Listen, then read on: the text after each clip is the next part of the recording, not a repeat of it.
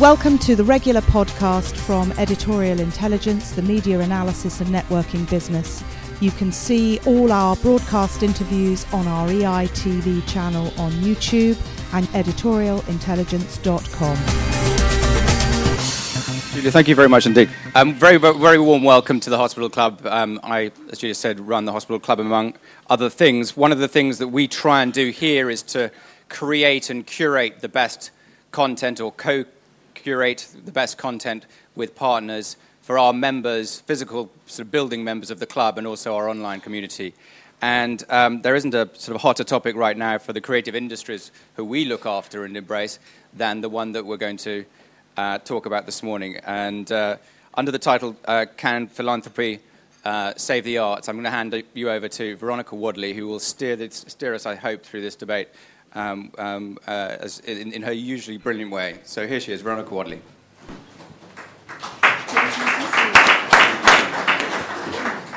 Good morning, everyone, and thank you very much, Will, and welcome to the audience and to our very distinguished panel. Julia, as ever, has an immaculate sense of timing, because I'm sure many of you were listening to the Today programme last week when Jeremy Hunt, the Secretary of State, announced that 2011 is the year of philanthropy. So you're in the right place at the right time, and I'm sure we'll take a very active part in this discussion. First of all, I'd just like to introduce our panel of guests. We have a really good mix representing different views in different areas of the arts. So at the far end we have John Studinsky, who many of you will have met. He's the global head of the Corporate and Mergers and Acquisitions Advisory Group for Blackstone, but also a very, very significant philanthropist. You know, he's basically a big cheese in the city, but he is also a very important figure in London in terms of his contribution to the arts through he's formerly on the board of the trustees of the Tate. He is chairman of the Benjamin Franklin House, and also runs the Genesis Trust for Young Talent. So we're delighted he's here. Next, we have Colin Tweedy on my right. Again, many of you will know him, Chief Executive of Arts and Business. He has dedicated, I would say, probably 30 years of his life to the business of arts and philanthropy. So it really is wonderful that he's here, and he's produced many very distinguished documents setting out the case for philanthropy. And we look forward to hearing from him. On my left, we have Julia Peyton-Jones, who is really the queen of the Serpentine Gallery. She's mastered the very highly competitive art of fundraising, but she's also mastered the very delicate art of fundraising. And I think this is an amazing combination of talents. So fantastic to have her here. Nicholas Kent, hot from Washington, where he's been working with his extraordinary political series of plays, The Great Game, about Afghanistan. I mean, he really has been a pioneer of political theatre now for many years, and is a very brave and courageous and really outstanding artistic director of the Tricycle Theatre in Kilburn. And on the end we have Will Gompertz, who probably has done more in the last 6 months, a year, since he joined the BBC to push the arts up the Today programme's agenda. So we thank him for that, and he comes with a lot of expertise from his time at the Tate. So I just say a few other words about the discussion. I remember actually I was at an Editorial Intelligence debate just over a year ago, and it was chaired by Robin White, and in his opening statement he quoted Ernest Rutherford, who I'm sure many of you know was a scientist, a great thinker, and Ernest Rutherford said after the First World War, "We have no money, so we must think." And that was, quite a challenging statement for Robin to throw into the discussion. But actually, we do have money. There is, as a representative of the Arts Council, I'm chairman of the Arts Council in London, the Arts Council invests over £350 million a year in the arts, and it will continue to do so. It has a very vibrant mixed economy, which you all know is the three streams of funding from commercial, sponsorship, and from subsidy. So I think there's a lot of discussion to be had, and I think I'm going to hand over to John now to tell us a little bit about his thinking and perhaps a bit about the American way of thinking and how we can learn in Britain from what he has seen here and what he's seen in the States. So over to John. Thank you very much.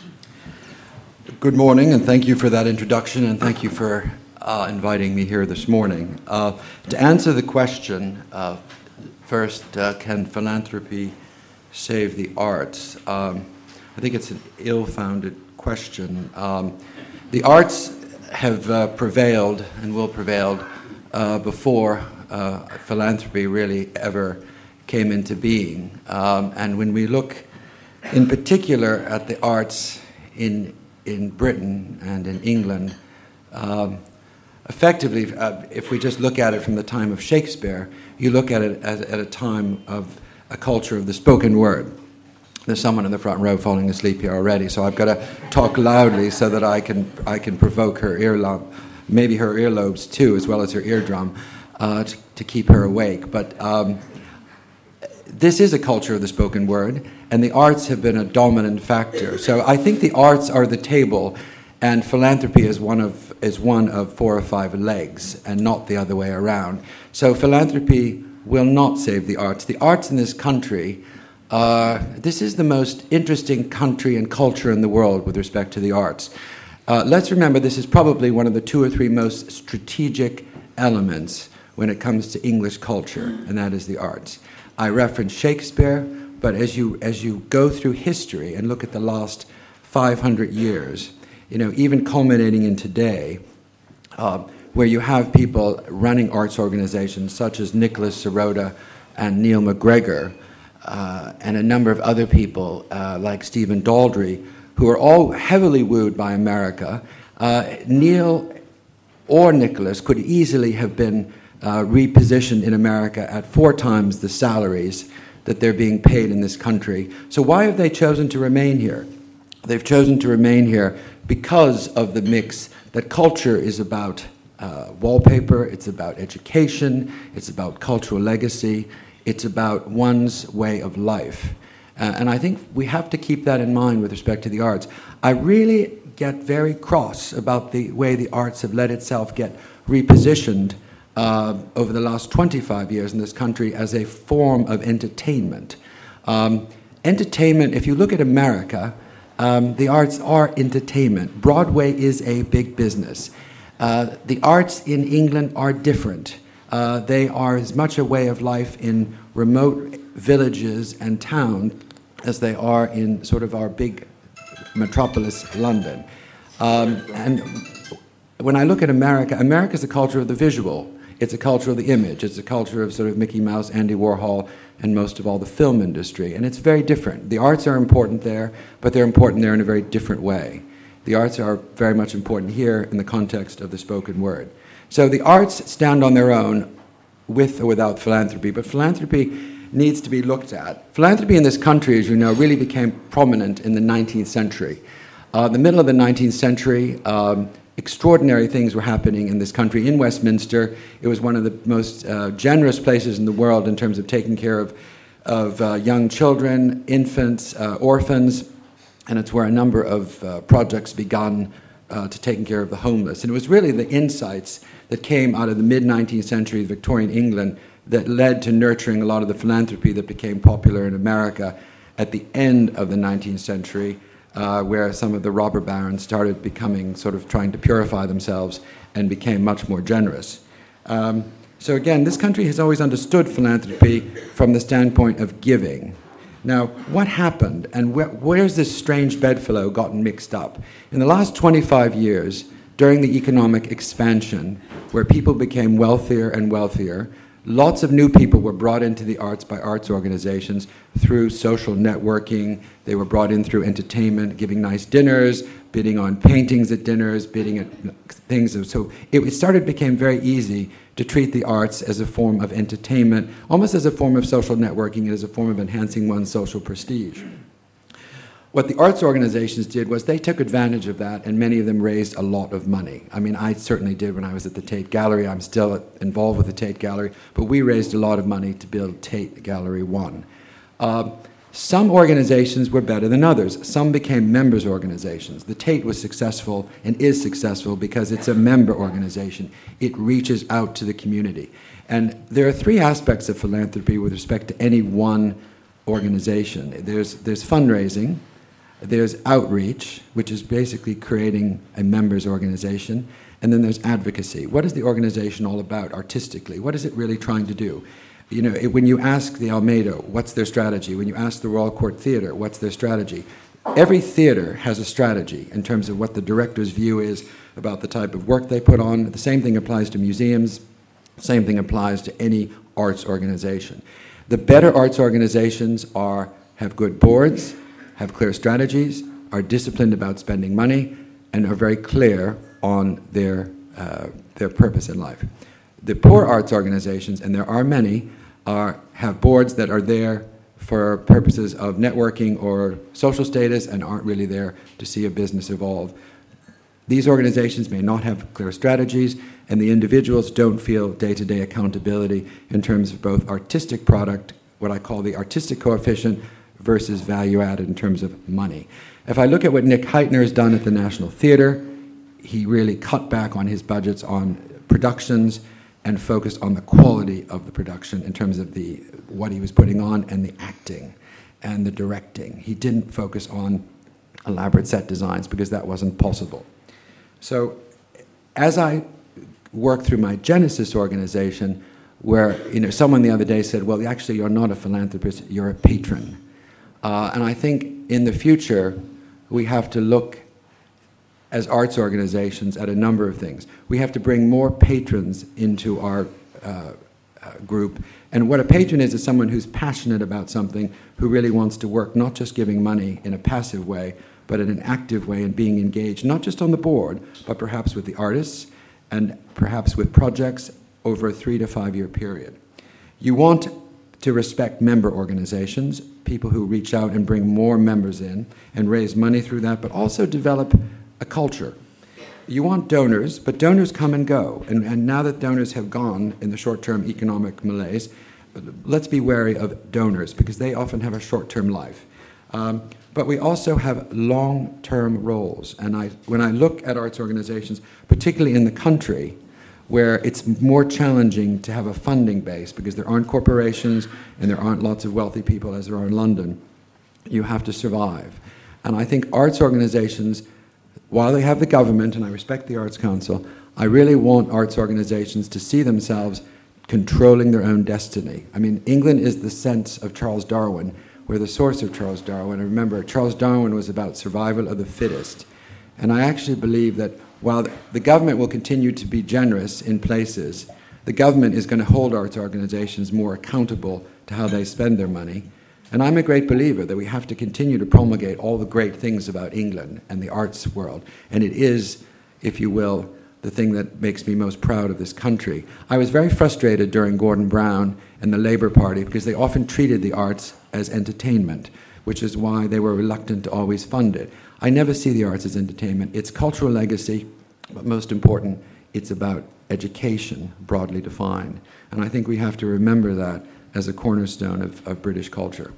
Thank you very much indeed, John. That really was most interesting insight. Now, we're going to hand over to Colin, who has been in this business, as I said, for some years, and I'm sure we'll have some new insights. Thank you, Veronica.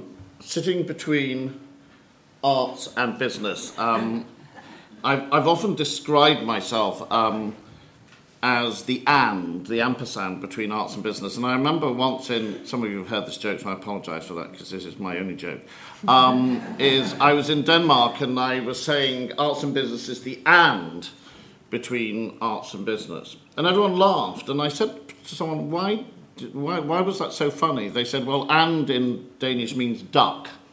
So if I quack quietly for 5 minutes, hopefully I will say something which will annoy one or two and may interest others. Because the question, will philanthropy save the arts? No. But people will. And I think I'd like to put this not as a riddle, and I'll explain what I mean. If you look at the two websites for the big internet campaign to save the arts when the coalition government came in, you had Save the Arts, which aimed to have 100,000 signatures.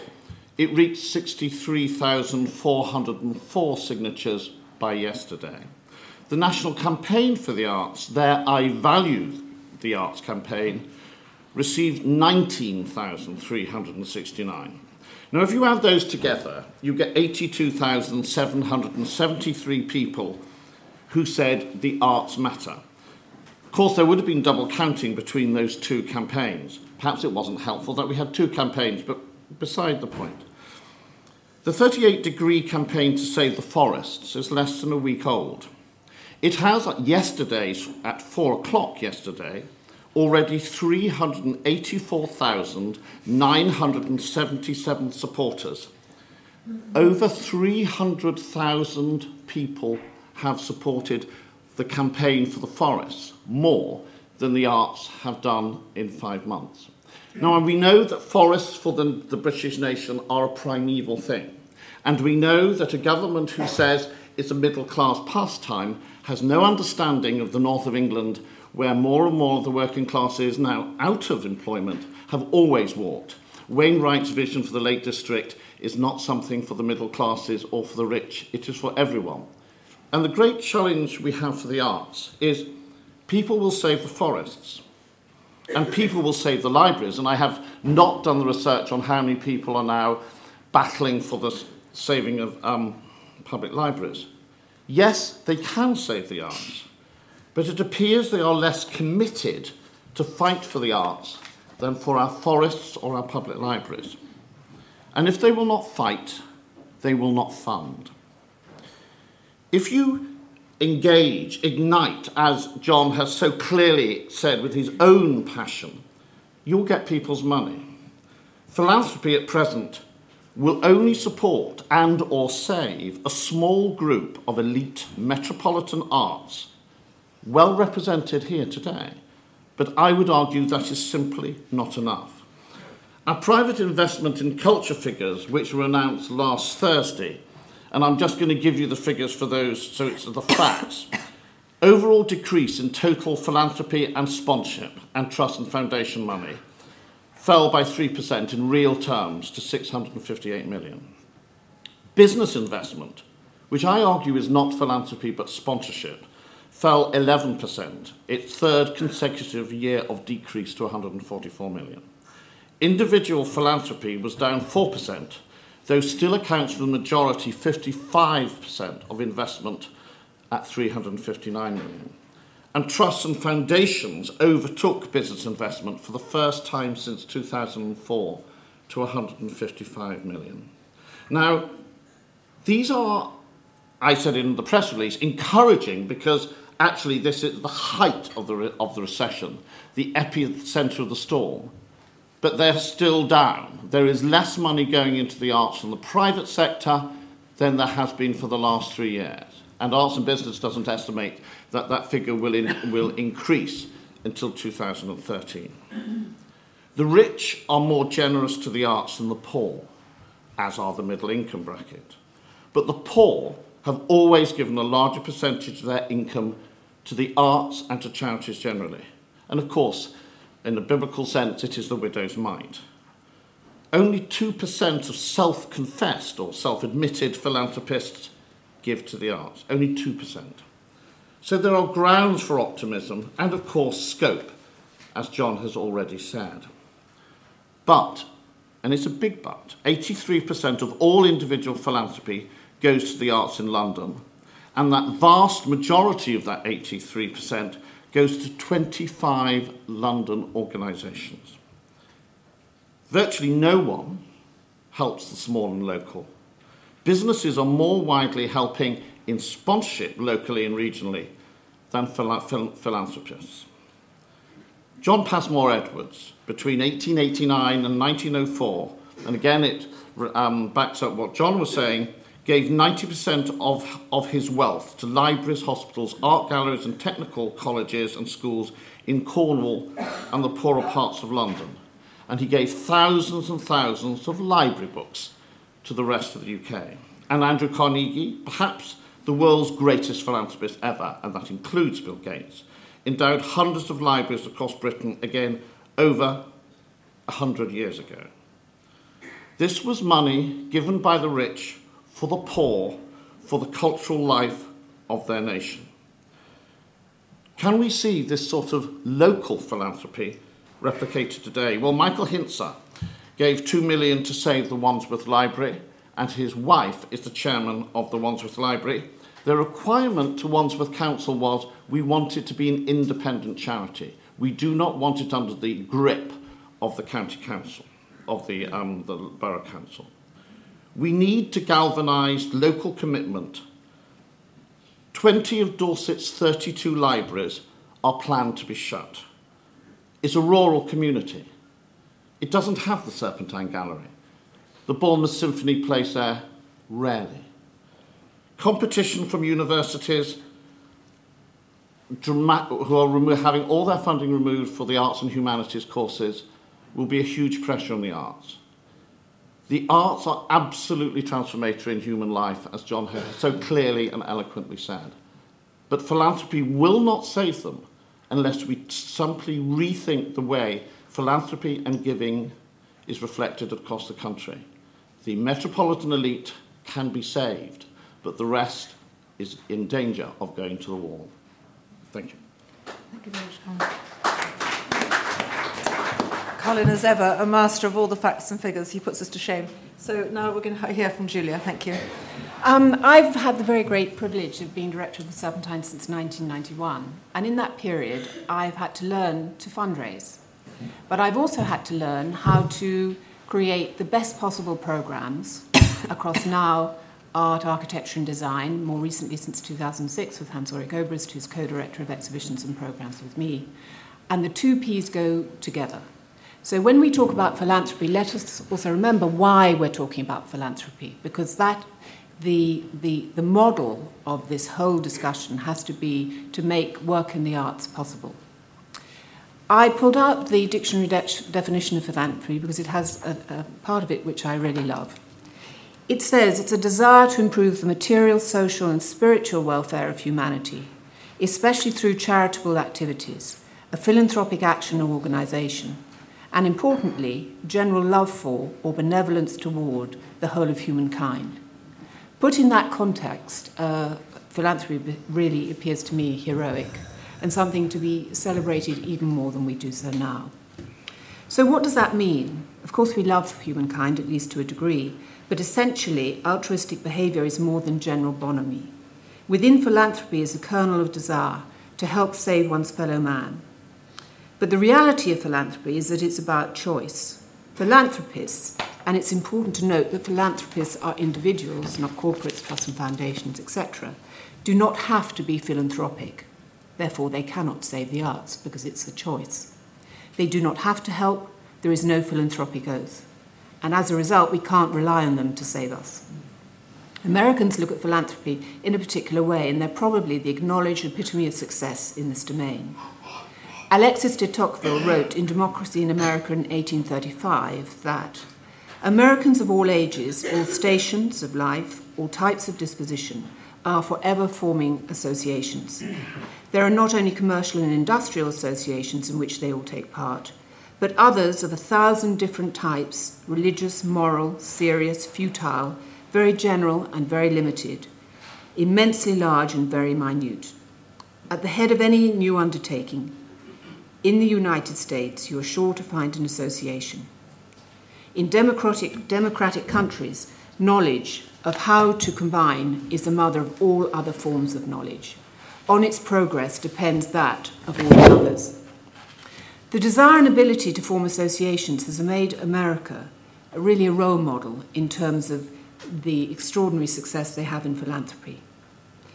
At its root is an extraordinary volunteerism and desire to improve the lot of one's fellow man without an essential reliance on government or corporate support to create the institutions that make a great society. It is a hands-on approach to loving humankind, which is enormously powerful, and literally by the people, for the people. In looking to advance the arts, philanthropy has a key role, but fits within a partnership model that requires the participation of all parties.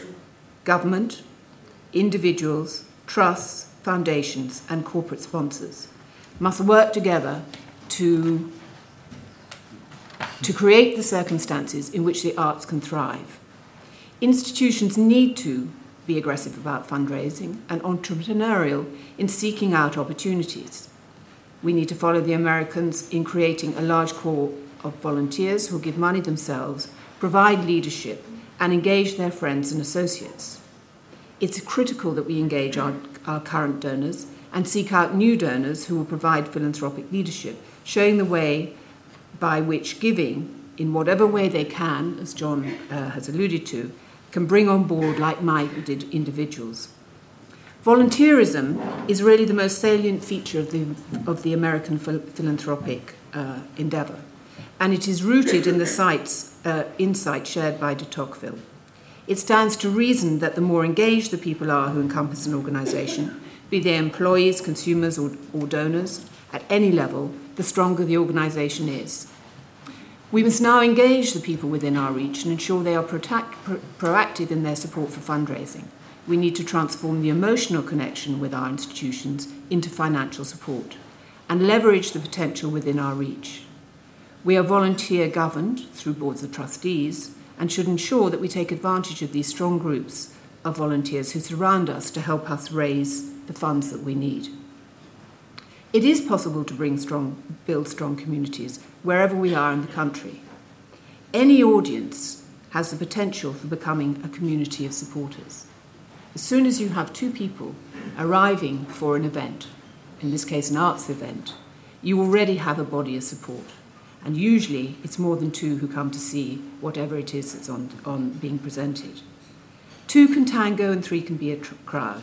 Our audiences are the supporters that we must develop, first by bringing them into the fold and then by offering them the opportunity to engage. But it is important to remember that this is not a zero-sum game. We are not in a situation where either public money must replace private backing or vice versa. Arts organisations' ambitions must be to increase the overall pot of funding to the arts. And to succeed, the public and private sectors must work together. The government can help to increase philanthropy in support of the arts, and this government's approach to cultural philanthropy will encourage individual citizens and corporations to show that they have a stake in the public realm and to establish long-term relationships with the arts and cultural organisations. The government can encourage cultural philanthropy in three principal ways: by encouraging individual and corporate giving as public good, and ensuring those who give are properly acknowledged and their philanthropy is celebrated; by using the revenue system to reward both donors and recipient organisations through tax foregone; and by incentivising giving through match funding using government and national lottery resources. All three of these means of stimulating cultural philanthropy are now in place, but there are significant ways in which improvements can be made in order to achieve the government's objectives. They can help to foster cultural philanthropy by publicly honouring people, but also they can improve the tax relief should it be given to donors at the standard as well as the upper rates of tax. And this subject, of course, is very significantly debated, not to date with any success, with the Treasury. There is also an immense potential for us to grow the size of the philanthropic pie. As Colin has been said so eloquently, the pie that seems to be reducing. 60% of the UK's biggest donors, those giving more than £100 a month, have incomes of less than £26,000 last year. I really want us all collectively to let that particularly salient figure drop, because this is not about people with large sums of money giving. The lion's share of the people who are giving have incomes that are probably significantly less than our own. Which is to say that the majority of those who give, as we've just described, have the least amount of funds. Only 2% of philanthropically active individuals currently give to the arts, despite individual giving to the arts having risen by 150 million in 2001 to 359 million in 2010. However, when compared to the running costs of our national institutions, the British Museum, Tate, Royal Academy and Victoria and Albert Museum, and the National Gallery, which together totaled some 273 million, it puts into context how small that figure in reality is. We need to create a society where philanthropy is de rigueur, where giving to the arts is not considered a luxury, but an essential. Understanding cultural philanthropy as a programme to advance the arts, with a system encompassing public and private support, will help us to develop a new group of active donors at all levels, large and small, both financial and also through pro bono help. And we can learn an enormous amount from the American approach. We can create a culture of personal investment in philanthropy and develop a spirit where philanthropy does not end within a donation. We can foster a notion that people should bring everything they can to the organisation, and causes that they support, be that time, money, managerial support, introductions to other potential donors, or championing the cause within their broader communities. With 60% of the adult population engaged with culture at least 3 times in the last year, more people are culturally active in the UK than give philanthropically across all charitable causes. The potential for increasing giving to the arts from existing audiences is enormous. Julia, thank you very much. Now over to Nick. I think we might have a dose of cold water, probably. No, not a dose of cold water. But Nick is very much in the front line as running a small theatre in North London. Let's hear from Nick. I've been struggling with pernicious flu, and so I've written some of these thoughts down, and I'm going to read them, I'm afraid. I've been helped by a mixture of philanthropy of friends and the National Health Service.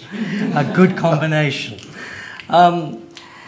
I do believe philanthropy has a role in the arts, but I think the short answer to the question, can philanthropy save the arts, is no.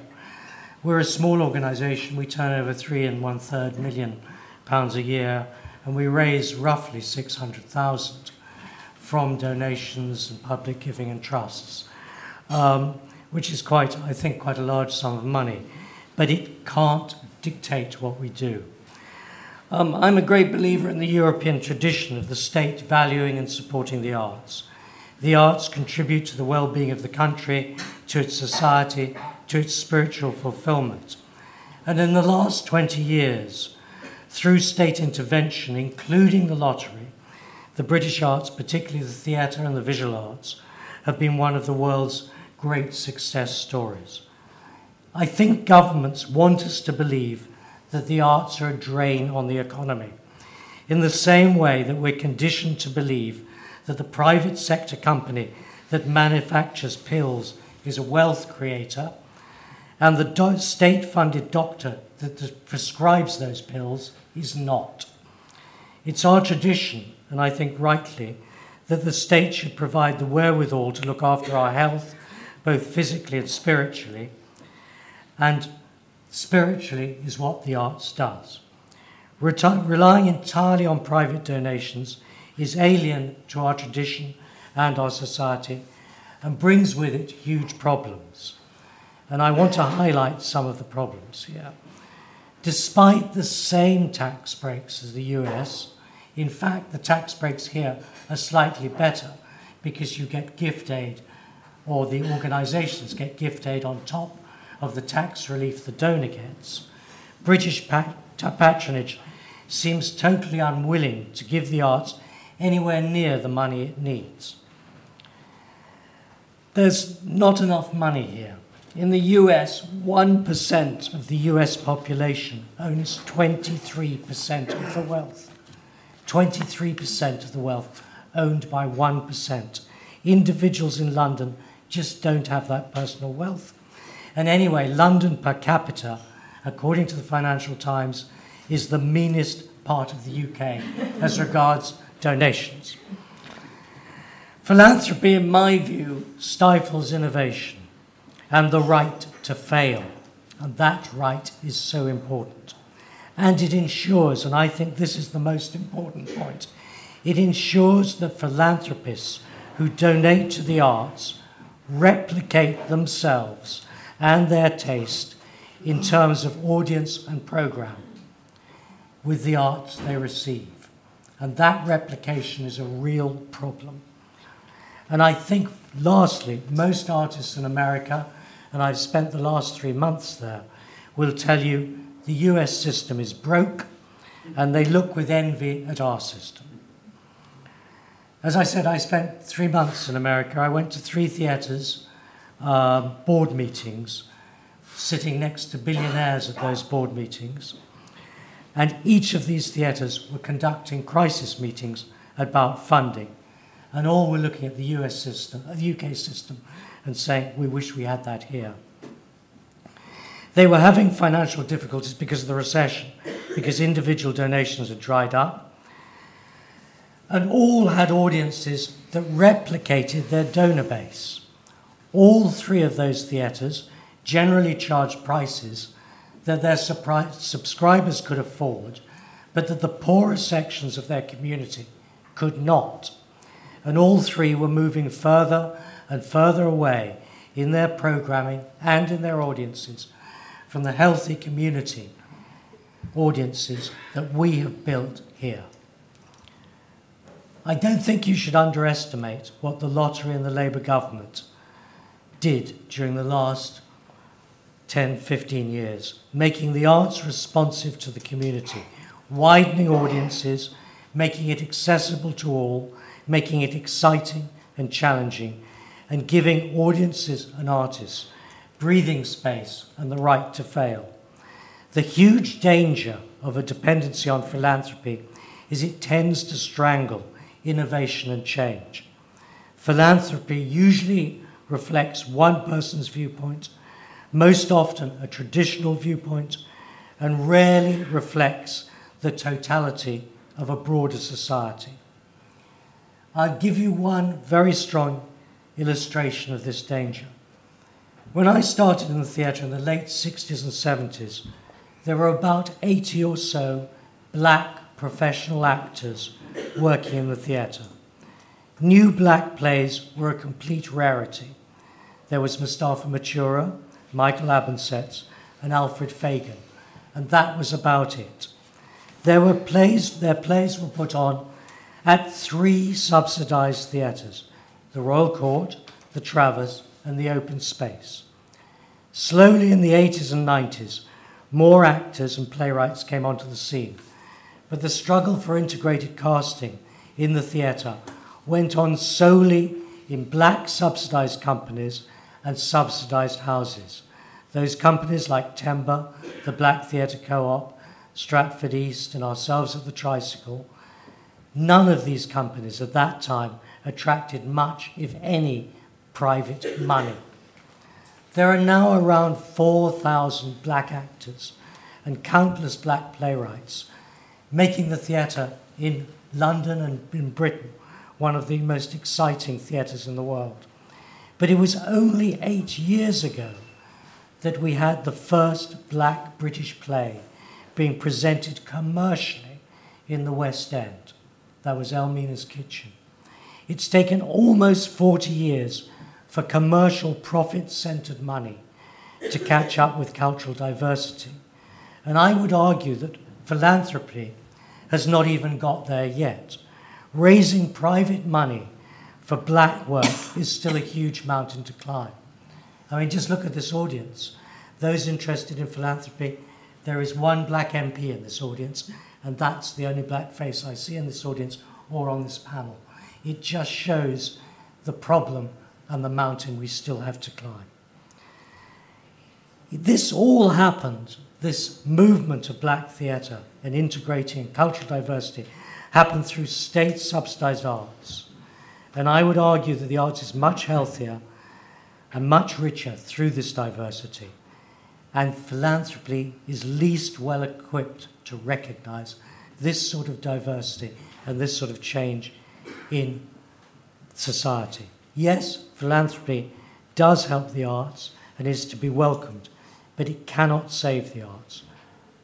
Not unless you want heritage arts, because it can only help without controversy, without diversity, without innovation on the whole, and without fluidity.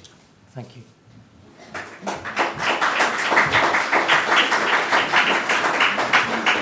Thanks very much. I knew we could rely on Nick to add an extra element to the debate. So over to Will.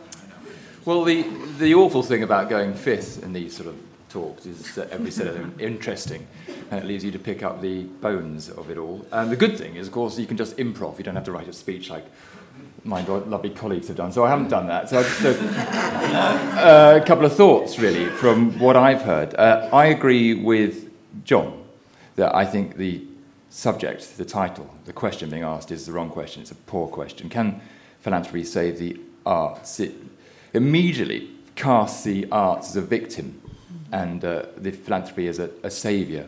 The philanthropist as a saviour. I don't think that works at all well for either party. And I think is a negative thing. It also suggests that the arts is just a very narrow form of what we see in our country today, because there's things like publishing, pop music, architecture, fashion, film, comedy, all fantastic art forms, all vibrant. Much of them got very important things to say. I take John's point about entertainment, but, these important art forms, none of which get any philanthropic support. And it also presupposes, the title, that the arts need saving. Now, of course, one would hate it if the arts weren't here, but they are in rude health, and we know these cuts are coming, and so on and so forth. But there is nothing to suggest yet that the arts are in dire straits and a philanthropist can come and save the day. And it also is worth remembering, and it hasn't really been mentioned, that much of the arts in this country have been built on fantastic philanthropic gestures, which are very innovative. So if you look at the British Museum, Tate Gallery, National Gallery, all based on great philanthropic acts. You look at Glyndebourne, King's Place, the Sculpture Park in Edinburgh, whose name I can't remember, Garsington Opera, all based on visionary philanthropists who've had an idea and the courage to see it through. So again, this idea that the philanthropist is some sort of dozy banker with a few million to spend and everybody's going to run around trying to get it off them, I think is unfair. I think philanthropists, on the whole, are innovative, intelligent, inquiring, positive people who actually want to make a difference. That said, I think, can philanthropy do more for the arts?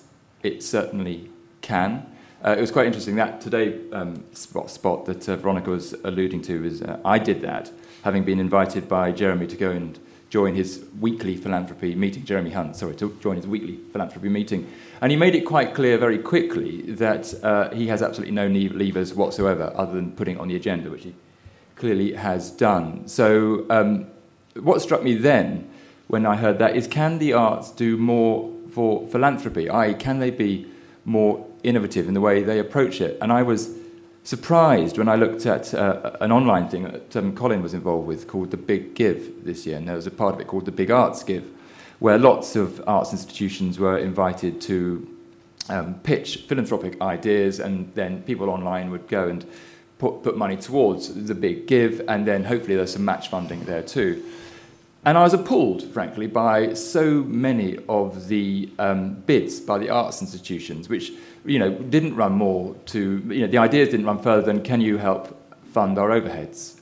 There was no specific idea. So I think there is a challenge to the arts community to think more clearly and cleverly about what it needs philanthropists to do, and package those ideas in a way that they become something that philanthropists want to support. But I think there is a huge issue in all this, which I think has been touched on by all the panellists. I think it is possible that philanthropy could rupture the arts. I think there is a really big issue between rich and poor in this country, and I suspect within the arts, and I suspect that's going to get worse. Colin made the stats clear, and I'll repeat them, that it's something like the big beasts of the arts, the big beasts, the big institutions, account for about 4% of the arts ecology in this country, and they take up about 80% of the philanthropy. And London, again, equates to, I think, about something like 85% of philanthropic giving. And the regions are incredibly vulnerable. I think over 50% of the regional and smaller arts venues don't get any philanthropic giving at all. Not to say all those arts institutions which aren't on our radar because they're not in our community. I completely agree with the comment made about the social diversity within the arts. It's getting increasingly less so. And if you look at the figures coming out of arts institutions, they are predominantly white, middle-class, tertiary educated institutions, when the country is going exactly the opposite way. And I think there might be a suggestion where there is the phrase that charity starts at home. Maybe philanthropy should start at home. And maybe those big arts organisations should think more about how they can help other arts organisations, which are smaller, in their community or elsewhere in the country. Maybe there should be something along the idea of twinning, as you see, which is quite a vulgar idea, I know, but and being badly executed as far as towns are concerned throughout the country. The idea that an arts institution takes responsibility, one of these big arts institutions takes responsibility for a smaller and vulnerable arts institution in a different part of the community than its own. Otherwise, it starts to look like a very smug club indeed. And I know National Theatre are looking at ways of doing that. And more than that, mentoring and sharing ideas and resources. I think there's an awful lot to be done. I think philanthropy, as a general idea, is a good thing. Why wouldn't it be that people should be contributing to the artistic culture of this country? But I think it is really important that the ladder doesn't get pulled up and that we end up forgetting that all those small, diverse, young arts organisations, which nobody has heard of because they're coming out of some town hall in the back end of Beyond, don't get forgotten and don't get left behind.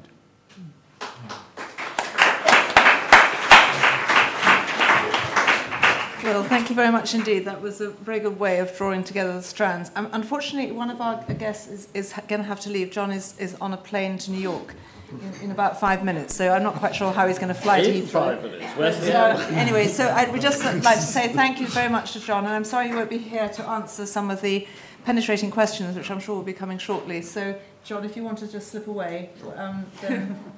But John is not a dozy banker. That's the one thing John isn't. John, is there one quick final statement that you'd like to make, perhaps, having heard I think contributions?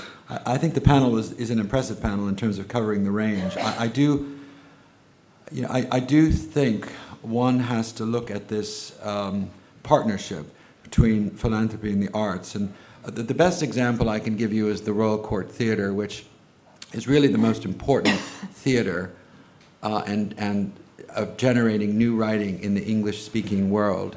So it allows us to be contemporary to some of the comments on this panel about black writing. The English-speaking element, the Royal Court Theatre has new writing programs in 16 countries, which we've been working with them on for the last 20 years. So they are very close to their members. And I think the other point I'd make is organizations have to have members.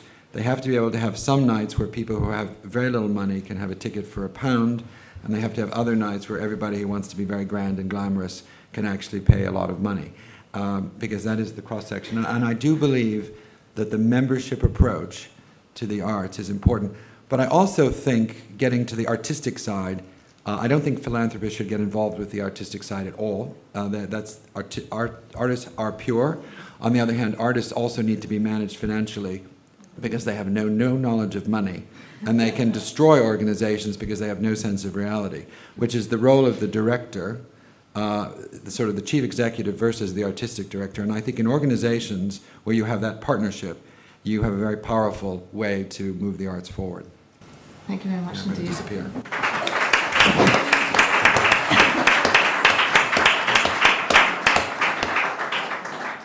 Right, we're going to open the debate up to the audience now. It's very interesting having heard all these thoughts. I think, in theory, you could all go home now, because I think everyone seems to have decided that philanthropy can't save the arts. But actually, I'd like you to stay, and I'd like you to take part for an hour or so.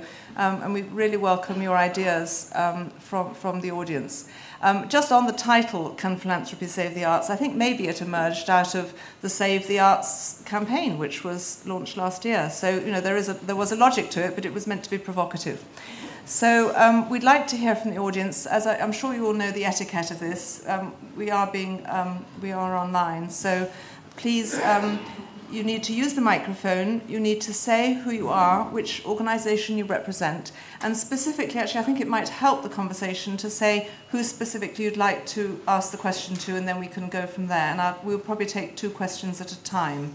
So if you could put your hand up, and then I'll pick you as we go around to see what contributions you can make. I mean, I think it's interesting that philanthropy is on the table. I mean, maybe we should also be talking about how to expand the pool of giving. I think that's something that would be really welcome, particularly to the arts organisations that are here today. So let's hear from you, please. Thank you.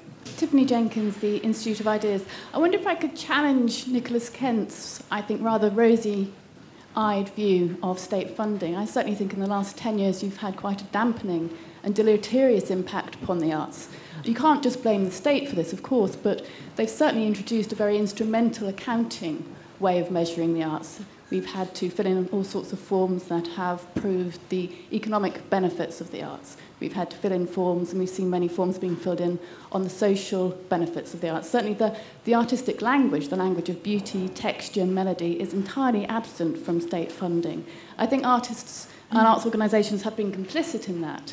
And I think what we need to see really is a discussion of more intrinsic benefits of the arts. I don't think business can resolve that, but I think perhaps philanthropists can perhaps stimulate a more artistic conversation with the arts, because I don't think state funding has done it. I think to do that, though, we do need to challenge some very anti-business sentiment that is fairly contemporary. I think you saw the most kind of recent and obvious example of that was the protests against BP, which was an absolutely bizarre and childish protest. Really a very inopportune time. So maybe less state funding and maybe more philanthropy is actually a way to save the arts. Should we take the second question from the gentleman just in the row in front on the aisle? Thank you. Morris Mendoza. It's just a very quick question on countries to look to for other examples of where they might be doing it better, because there was quite a lot of reference to the United States, but no other countries were mentioned, and I wanted to know other interesting examples. Yeah. Thank you.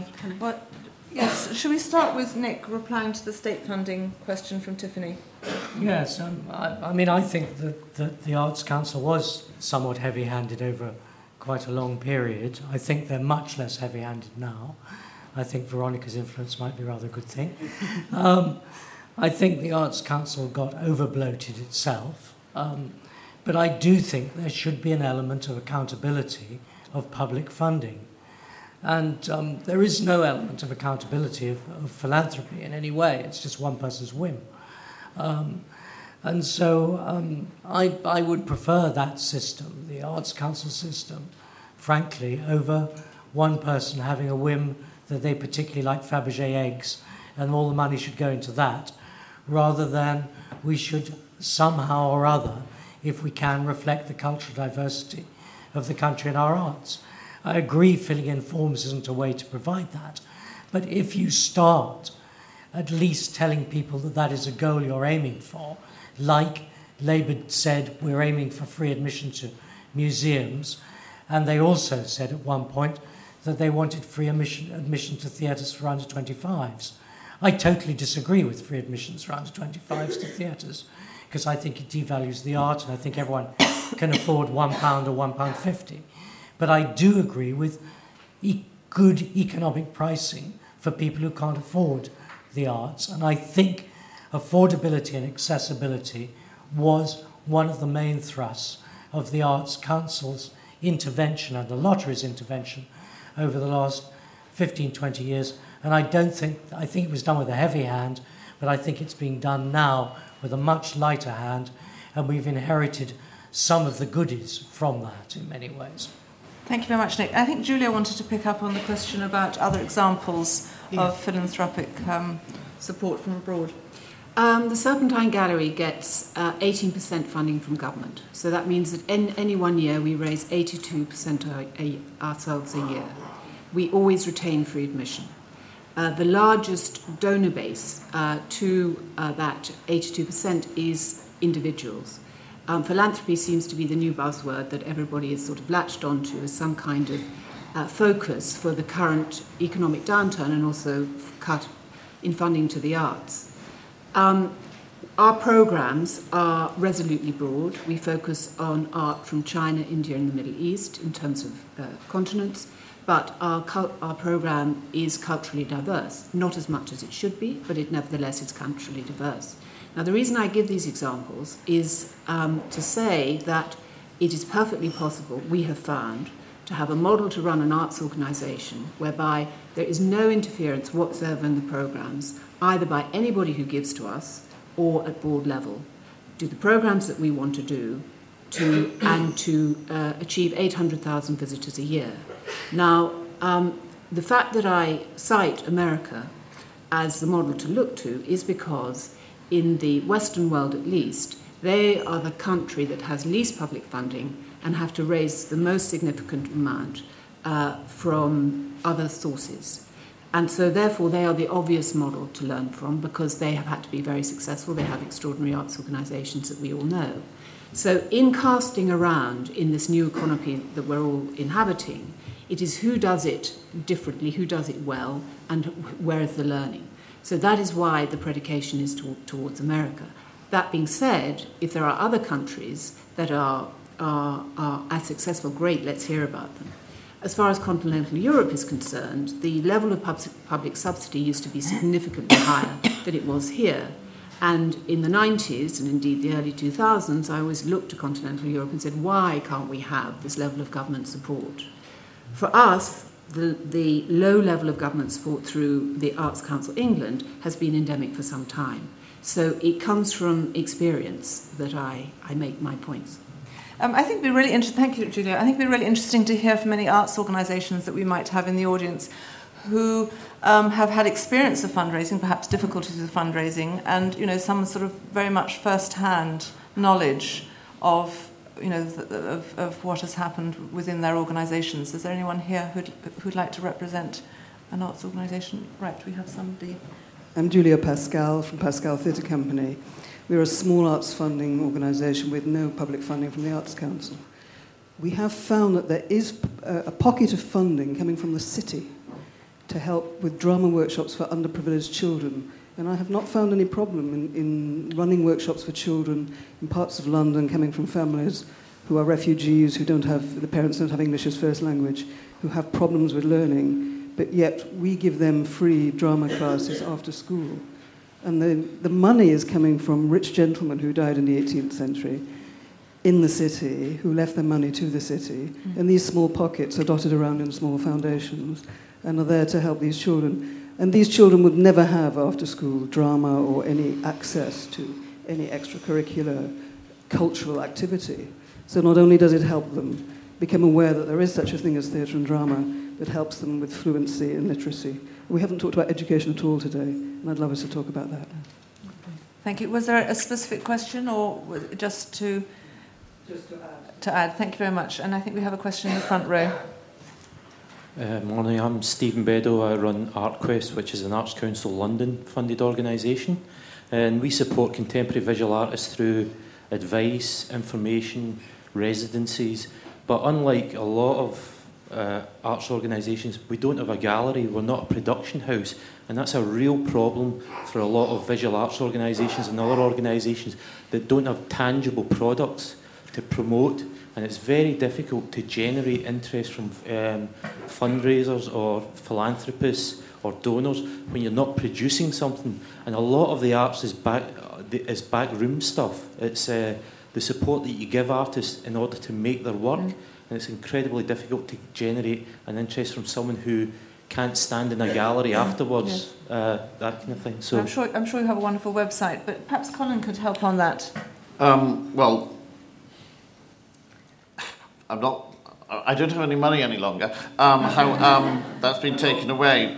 But one thing which has not been mentioned, and a lot of trusts and foundations get we have no other than, the Genesis Foundation, which was represented by John, which is a relatively small foundation, though very important for contemporary art and music. Trusts and foundations get deeply pissed off that they're never represented. As we now know, the trusts and foundations, when you're thinking of the Esme Fairbairn, the Foyle, the Rain Foundation, the Hamlin Foundation, when we mention 18th century philanthropists, there are 19th and 20th century philanthropists whose foundations are still giving. The Western Foundation, the Wolfson Foundation, the Sackler Foundation, which is giving 5 million. I don't know. A certain amount of large sums of money to the new Serpentine development. Trusts and foundations are incredibly important, and they're often neglected. And in America, they're far bigger than they are in the UK. We have very few corporate foundations. But the important thing is that the development of philanthropy is not 19th century. Philanthropy, I would argue, we have been giving money to the arts since we crawled out of our caves. It's historical ignorance to say that it's it's now a modern concept. State funding of the arts is a modern concept, not philanthropy. I'm not saying state funding is bad. I think state funding is fabulous, and I think the UK has had the best model. By the way, the best model is now Australia. And remember that only 2 countries in Western Europe are now increasing their funding for the arts. France by 1.5% and Norway by 4%. Norway because of oil, France because of the French people and the French government believe culture is absolutely second to none. They know that the Minister of Culture is one of the most important positions in the state. That's why France has great art. So have we, but the French believe it with a passion that we don't have. The problem is not everyone is going to be funded by the private sector. That's why we have the state. That's why we have the Arts Council. The problem is we're having state funding eroded by the Arts Council, state funding eroded for local authorities. And so the squeeze is on the people like you represent who don't have, as I was going to say, that smug club, which you so rather cruelly put it, is absolutely right. There is a smug club. And I think we have to change that smug club. We have to revolutionise the way we perceive the arts and the way people who have money perceive it. So your example is a very challenging one because you are the grassroots. I'm sorry, I don't mean to be presumptuous. You are the future.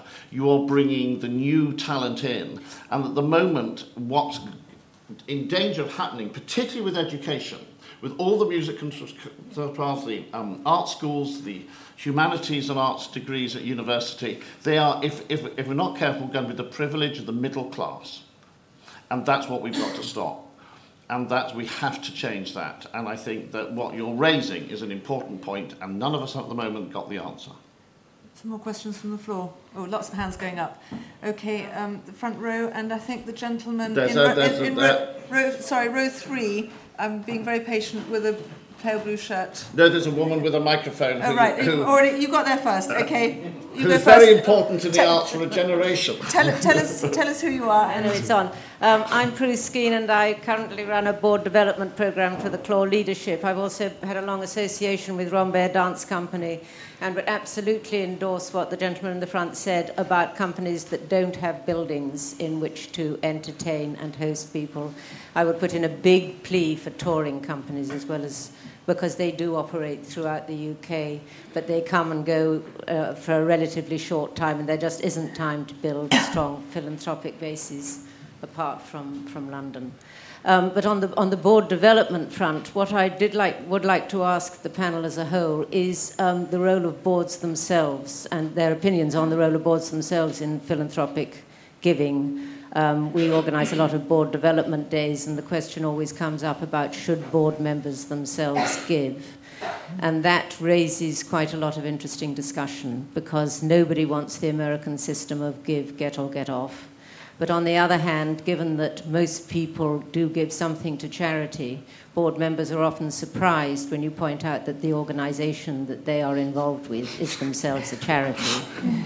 And in terms of the diversity of boards, I can see that any question of board members giving can be a difficult and tentative one. But on the other hand, if the people most closely concerned and in fact responsible for that organisation don't have a culture of giving something themselves, then it seems difficult to ask other people to give. I think that's a really important question, and I think perhaps rather than taking another question now, let's deal with that. I mean, give and ask is the other sort of what people say about joining boards. You've got to be prepared to give and you've got to be prepared to ask. How comfortable do the arts organisations represented here feel with that concept, and what do you think the role of boards should be in terms of what they add in value, both in knowledge and support, but also financial support? What's your view? We have a working board, and Colin Tweedy, I should say, is on it, which is a great bonus for us.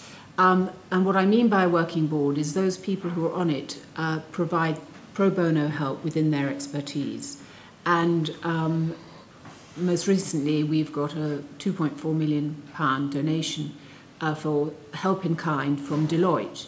And one of the members of the board, our treasurer, is a senior partner at Deloitte, but he's been on the board for something like 14 years. I suppose I see them as an incredibly sophisticated series of volunteers, However, people always assume that the Serpentine Board is a fundraising board, which it is not. There is only one person on the board who's chairman of the council, this largest group of individuals that I mentioned earlier who give to us. So I must say, I looked at the American model and say, oh, how wonderful it would be if the board fundraised. I don't believe that people should be invited onto the board because of their ability to give. And the independence of an arts organisation to be programmatically free to do what they want, which is how we are, on the basis that we provide a break-even budget at the end of each year. If we can do that, then the programme is entirely ours. And there has never been any confusion about that in the time that I've been there. So I suppose I would say, in terms of the contribution that board members make, in future, I would hope that our board would also be involve people who could open doors to us in terms of fundraising. Thank you. And Nick, perhaps you could tell us a little about your experience of boards and what you expect your board to do, because I do think this is a big issue particularly for small organisations.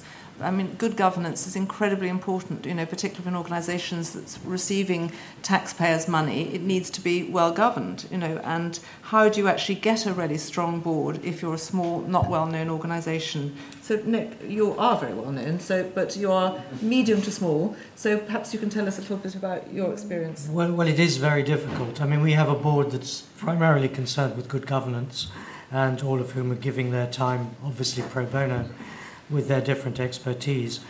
But the atmosphere has changed on our board quite considerably over the last 7, 8 years towards fundraising. I think all our board do expect to be asked to contribute according to their means. Some of them are actors who don't work very often, but they still are expected to give maybe £1 or £2, but something. And everyone accepts that that is the situation. We are trying to look at, we have a fundraising committee that puts on one big event each year which raises about £50,000 to £60,000. And we are now looking about having a fundraising board that actually is working in parallel with our governing board. And we're seeing whether that's feasible. There would be 1 or 2 seats for that fundraising board on the main board, so that they couldn't outweigh the people who are dealing with the governance and the artistic freedom, but they would have a connection with the main board, and their whole remit would be to help the advocacy of the theatre in patronage and business circles. And that's what we're looking to develop. But it's difficult, very difficult. Does anyone from the audience have a particular insight into boards and governance? Front row. I'm Sally Taylor. I'm Director of the London Centre for Arts and Cultural Exchange. I also happen to be Chair of the PRS for Music Foundation. I'd like to look at the other end of this from boards. I think what Colin has said is absolutely vital. The vote, however you split it in terms of did people care about the arts and do they care about forests, seems to me to actually represent the fact that people don't feel they have an ownership of the arts in this country.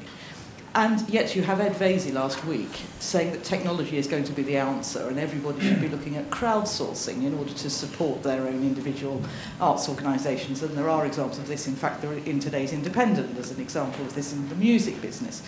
Colin, I'd be very interested to hear your views on how one can gain greater ownership of the arts for loads of people in this country who would love to support them, but yet seem to see a very sort of urban elite who have access and who keep being asked. I'll give you a small example from where we live in Norfolk. A local theatre company whose members support bursaries for local kids to go to drama school. They're actually proud of the fact that each year they manage to send 3 or 4 local children to drama school at the same time as producing plays. That seems to me to be a model that could be replicated, for example. Thank you. Now, there's a gentleman in the third row who's been looking at me for the last half an hour, so he's going to definitely get the microphone. And after that, have a quiet word with there's another gentleman in the front row who I think is... And Diane Abbott is coming next. So third row, first row, Roger, and then Diane. Thank you very much. I'm Graham Hitchin. I just wanted actually to echo something that Sally's just said. I think it's quite interesting that all the panel members talked about The fact, and I'm generalising now, but there was, that large organisations in London get the lion's share of funding, and I think they get the lion's share of funding from major donors. And it seems to me there are two types of philanthropy. There is that type of philanthropy which is important, and we've been talking a lot about that. But what we haven't been talking about is something I wanted to ask Julia to perhaps to go back to the fact that she mentioned, where she talked about the fact that the vast majority of philanthropic giving in the country to any form of giving is from people who earn less than £26,000 a year. Now, that seems to me a very, very important fact that we need to focus on. We've acknowledged the fact that actually organisations across the country, small organisations, that's where the effort is needed. With all due respect to, as it were, everybody in the room, Jeremy Hunt, and to others, we need to spend less time thinking about how we get big donations to big organisations from board members or others in London, and start thinking about how we can unlock that funding, that giving from individuals around the country who maybe don't earn very much at all, but are prepared to put their hands in the pocket and give very generously indeed. And I think that's where there's a real opportunity for the arts across the country. Yes, thank you. Roger, would you like to contribute to? I've got, it's Roger Grave, I've got two hats here. One is I've been chair of Complicité for 20 years, and the other is that I'm an advisor to the Paul Hamlin Foundation. And indeed we'll have to go, because we're about to give money to a theatre company that tours the country and does reach the homeless and the people who don't normally go to the theatre or take part. And one of the things that's come out of my experience in both hats, if you like, is the need to be much more rigorous about what the proposition is that we approach people to give money for, whether it's the state or donors. And that's been a tremendous discipline. I mean, really tremendous. When I first joined Complicité, it was a bunch of very talented people who were all over the place, and a board that never met, and that really just was having fun. It was great fun, but over the 20 years I've brought on people with management experience, with money, who really understand this stuff. And the proposition has been clearer and clearer and clearer. And I don't resent the requirement. I think it's been very good for us. And the theatre company that we're about to talk to has done the same journey. When I first saw them in Edinburgh 20 years ago, again, it was the same thing. A brilliant genius all over the place. I thought they'd last a very short time, even became a patron of theirs because it was such good work. 20 years later, they've got a university assessing their work. They've got a very clear proposition, even to the kinds of audiences they will reach. And I think that's been good for them as well. The need to focus and make clear what it is the transaction would be is terribly important. But the thing I wanted to leave as a question, I'm afraid I will have to go to Julia, is this business about the two to tango and three's a crowd. The question becomes, what is the offer for those people? I can help with that. I love this. I go there all the time. The architecture is even the best thing about it because people participate in that. They actually experience it. And in that sense, what we try and do at Complicité, taking it out like Julia, to kids who've never heard they can't spell theatre, is that you hope that they will engage some part of themselves that up to that point has said, as Nick does all the time, the arts are for other people, not for us. Julie, would you like to say a quick Thank you word very on much. that before Yes. Dan comes in? Education and public programmes, if you're publicly funded, is the meat and drink of what we do. Because communication with the community, however broad that is, international, is the stuff and meat of people coming to participate in our work. And I think there are a number of things. One is I've offered, for what it's worth, my experience as a mid-scale organisation and what it's like to be a fundraiser and pounding the pavements. And it's not something that yet has been taken up, or there is no orchestration of those people who probably, for reasons over time, have had some experience, like me, to be twinned, which I think is an incredibly good idea of Will's, with other organisations outside London. In terms of community, I think it's incredibly... we had to learn the hard way. This sense of community is something that any arts organisation in the country can build. And this sounds smug coming from somebody who's in London and, is used to raising money. It really, really isn't. I really genuinely and passionately believe that if there is an audience of any scale whatsoever, those people are potential donors to what you do. I mean, I really think it's as simple as that. And this is about mindset. It's, as soon as you get words like philanthropy being bandied around now, at the rate of knots, at any occasion, this is a new buzzword, philanthropy. This has been going on for literally decades and indeed centuries. So it's not a new idea, but people are looking to it as sort of rather like drowning men and women clinging to straws, because what do we do in these very, very uncertain times? We look to something that will save us, which comes back to the question, which I fundamentally disagree with, because the arts do not need saving. What we need to do is gather our resources so that we can look and invent new models that are going to sustain us in an economically different time, of which philanthropy is only one aspect.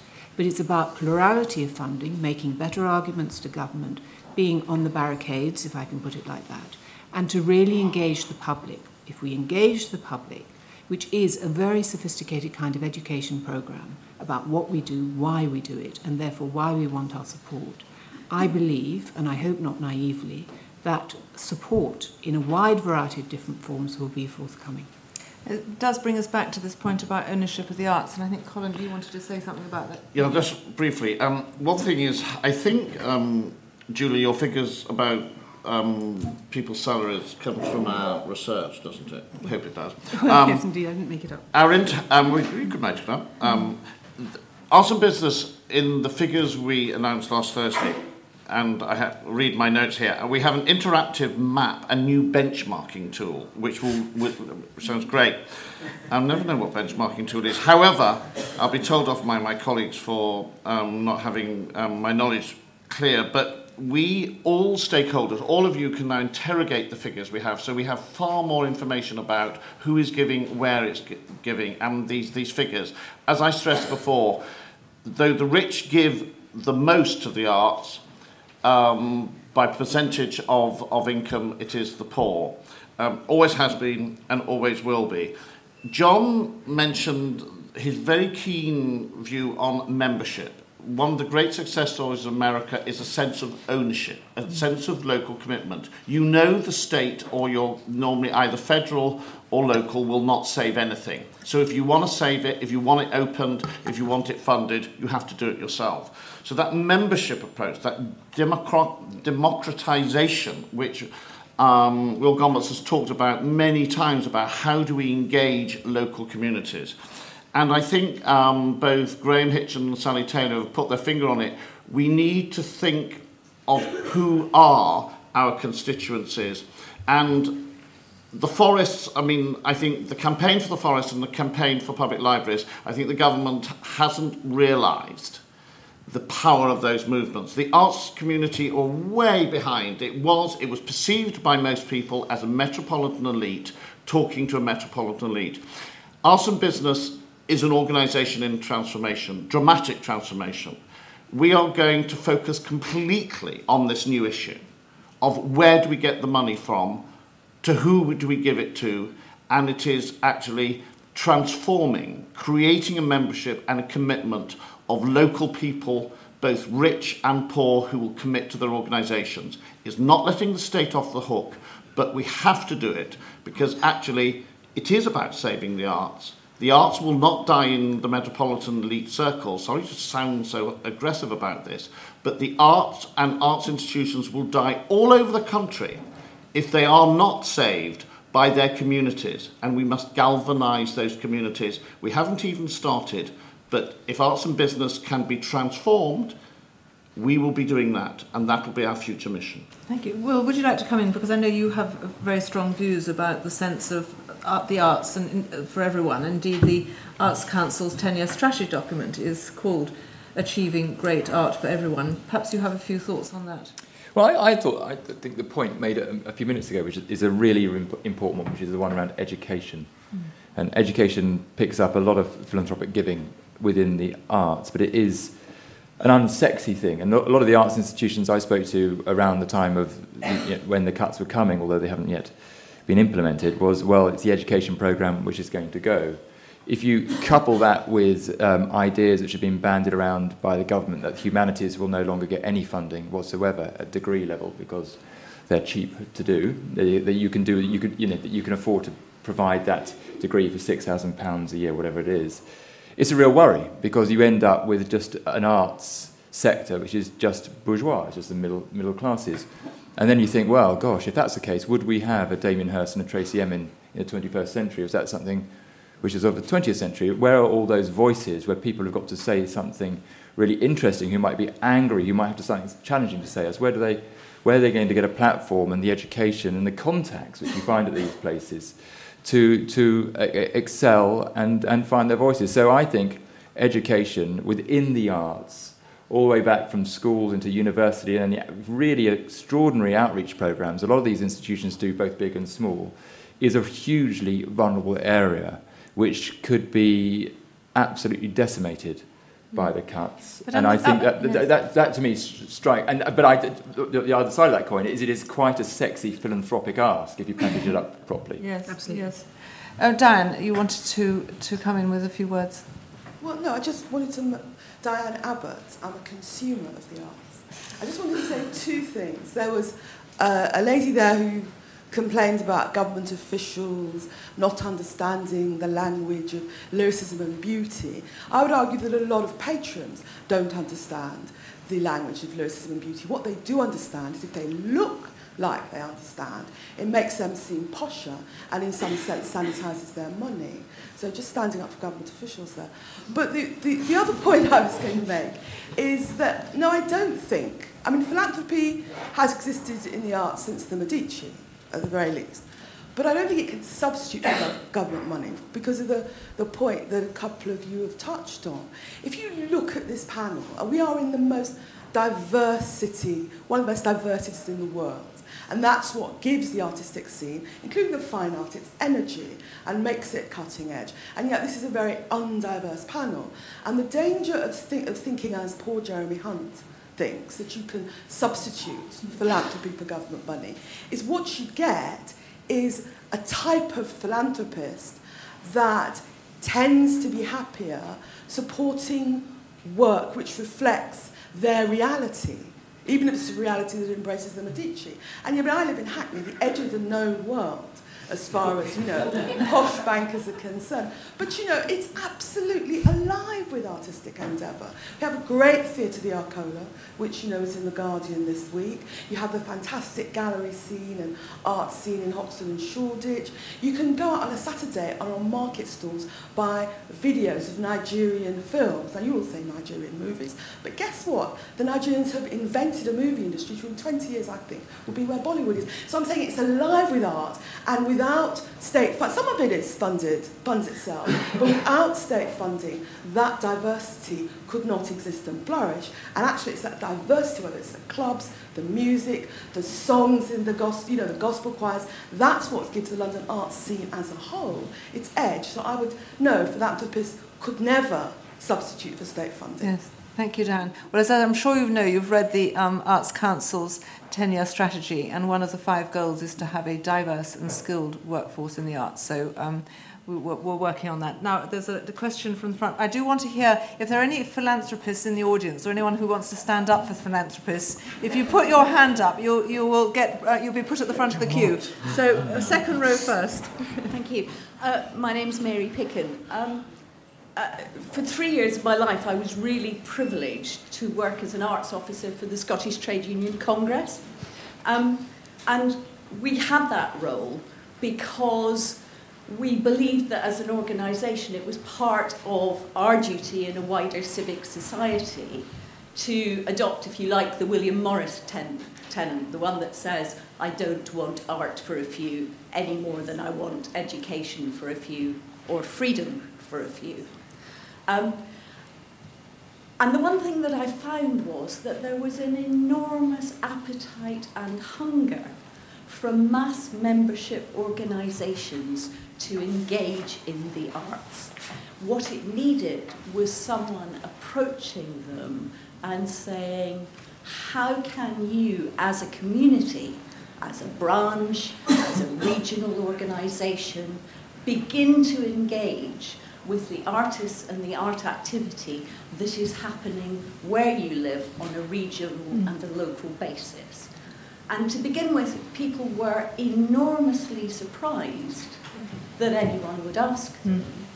But once they kind of came on board with the opportunities, we were able to run a programme which encompassed everything from buying out nights at Scottish Opera to, frankly, funding some bits of Agitprop theatre and everything in between. So I think from what the panel are saying about membership and about regional and about local, there is something around tapping in to the community engagement and the membership organisations that already exist in a way that can really engage and harness support for the arts. Thank you very much. Right, now, anyone going to stand up for philanthropists? Anyone even admit to being a philanthropist? There's one at the back. I see 3 in the room at least. I bet there are some lurking. I'll name them if they're not careful. Well, here's one, and a very good one. I'm Claire Parsons from Lanson's Communications, and so we're huge supporters of the arts altogether. But what we've offered is a small theatre company that looks for new theatre work and puts it on around the country, is we provide infrastructural support. So we provide all the IT, our meeting rooms, they all do rehearsal we support them in many different ways with our sharing of skills, and then but we don't give them any money whatsoever. But actually we're providing all the money for them to actually then spend all their time creating fantastic work and just being the great artists they are. So I think there's lots of things we can give. Do you have a question for the panel specifically on what more could be done, or how we actually encourage more people to do what you're doing? I think it's more that the person at the front was talking about there is no home, and they have no home where it is. And I just think businesses can give far more without actually putting any criteria at all on the gift of that. And how do you think we engage those new businesses? Because it's something we hear a lot about. But how do you think that you identify them and you actually bring them into your organisation? What do you think are the best ways? I think it's hugely difficult, isn't it? Because it comes from an individual who feels strongly about something which is going to influence their money or influence anything around them as well. I mean, I used Arts and Business because we wanted to have an artist in residence in our office as well, to be able to explore the creativity that we could actually have in there too. And I think we all have to just find what are the ways we can actually engage with the arts world and benefit from it in terms of different things. So I think it's from all of us. We all can actually do something individually, and it's not just about money, and that's the thing I just think it's important for us to know. Yes. That's all. Perhaps also it can come through connections from the board, new members of the board. I don't know, Nick, whether you have a view about this, whether you think a really active board can bring in new ideas about funding from local business or new philanthropists. Do you think it can work? Yes, I think it can work. It's just a huge struggle to identify those people who wish to join you as an organisation. That's always the big problem, is that a lot of people advocate for your organisation, and when you ask them to put their money or their time where their mouth is, it's always quite difficult, because it's very, very difficult sourcing and finding the outlets where you can raise money, I think. We're also, there's also a charity called Getting On Board, which tries to match senior people who want to give their skills and charities as well. So there are small organisations, and I know Arts and Businesses do it as well, but there are lots of people who just don't know what they can give. Yes. And I mean, it'd be interesting to know whose role you think it is to get that information out there. Is it the role of the arts organisation to find them? Is it the role of the Arts Council? Is it the role of the Arts and Business? I mean, it'd be interesting to know. Anyway, let's see, has some more questions. The gentleman on the left with his hand up. Thank you. Hi, my name's James Walker. I'm the director of Young Film Academy. Coming to that point about education, we work with 7,500 young people every year.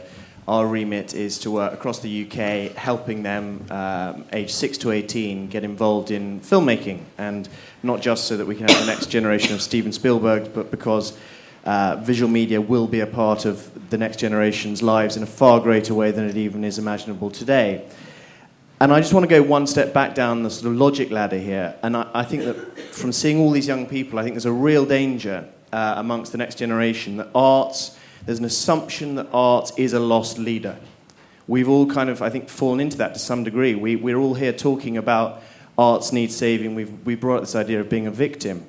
But where is the role for genuine entrepreneurial spirit within the arts? So the idea that art can produce more than it costs.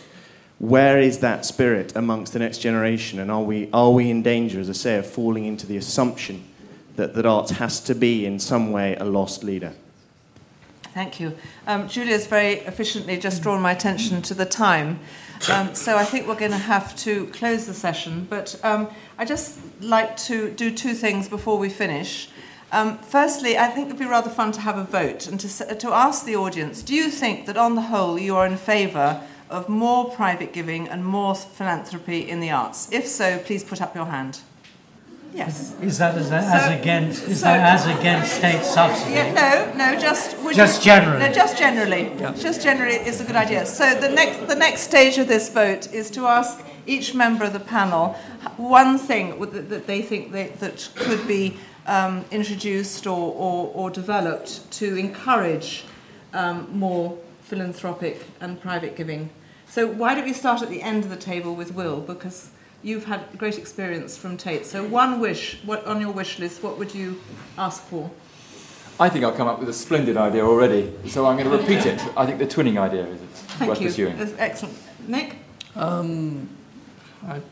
would endorse the twinning idea too, right? Because it's something that National have started to do, and I think it would be great if it also happened across the arts, in that it tends to happen in the theatre quite a lot, but it doesn't happen with the theatre doing it with galleries or dance companies doing it with visual arts. And I think we could all get together a little bit more and be a little more entrepreneurial about those sort of things too. Julia? I fully endorse the twinning idea. I would like business to run masterclasses in how they want funding applications to be made to them, so we can learn better how to get an improved result. Thank you. And Colin? Your motto, I think, at the Arts Council is great art for everyone, isn't it? Is it for Achieving Great Art for Everyone is the title on the 10-year I think strategy. there's one word which is wrong, and it's the word for. It should be the word with. The real problem in Britain, people are doing things for people. If we want to galvanise our communities, we have to do it with people.